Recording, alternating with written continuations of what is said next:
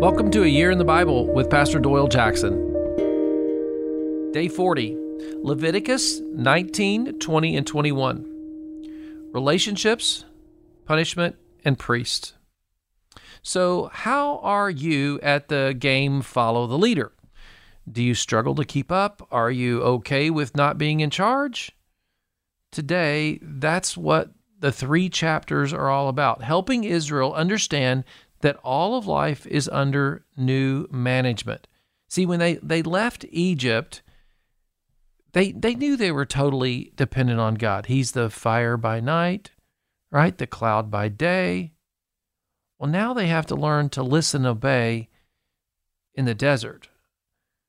And see, this is a time of transformation. I mean, think about the desert as your transformation chamber with God. Leviticus 19, 1 and 2. The Lord said to Moses, "Speak to the entire assembly of Israel and say to them, Be holy, because I, the Lord your God, am holy." So God is inviting us into His presence to be holy. At first, it doesn't seem fair or possible.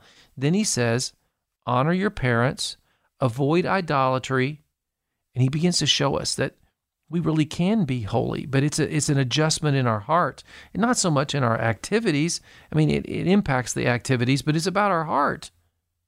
He says, don't reap everything in your fields. That's greedy. Leave some for those in need.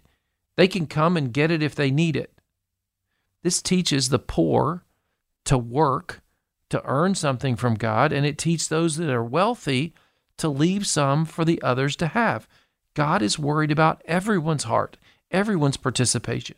In chapter 20, it focuses on don't wander into the occult, witchcraft, mediums, fortune tellers. I know, this is serious stuff. It warns us of Molech. He was a god, a little g god, that required child sacrifice. Basically, it said, if you wanted a blessed and convenient life in this world, well, give Molech your baby, and life will be easier. He worked on a similar lie on our generation. We just called it abortion in our world, right? I won't say more, except we can repent of loving pleasure and convenience and ask forgiveness because Jesus is our atonement. All the sexual sins of this chapter will lead you to heartache and pain. And God warns Israel. He warns you and I that the world beyond the desert lives this way. Don't listen to the lies. Stay in this transformed life. Don't become part of this world. Finally, in chapter 21, he invites the priests to live a life dedicated to serving God. It's even recommended that their family respect this responsibility. Children of priests can stay under the covering if they submit. We're invited to think of ourselves as dedicated priests serving before a holy God.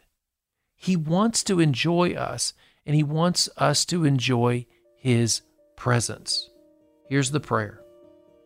Father in heaven, thank You for giving us a way to worship and live with You every day. Amen. God's Word directs us as we read. Don't stop reading.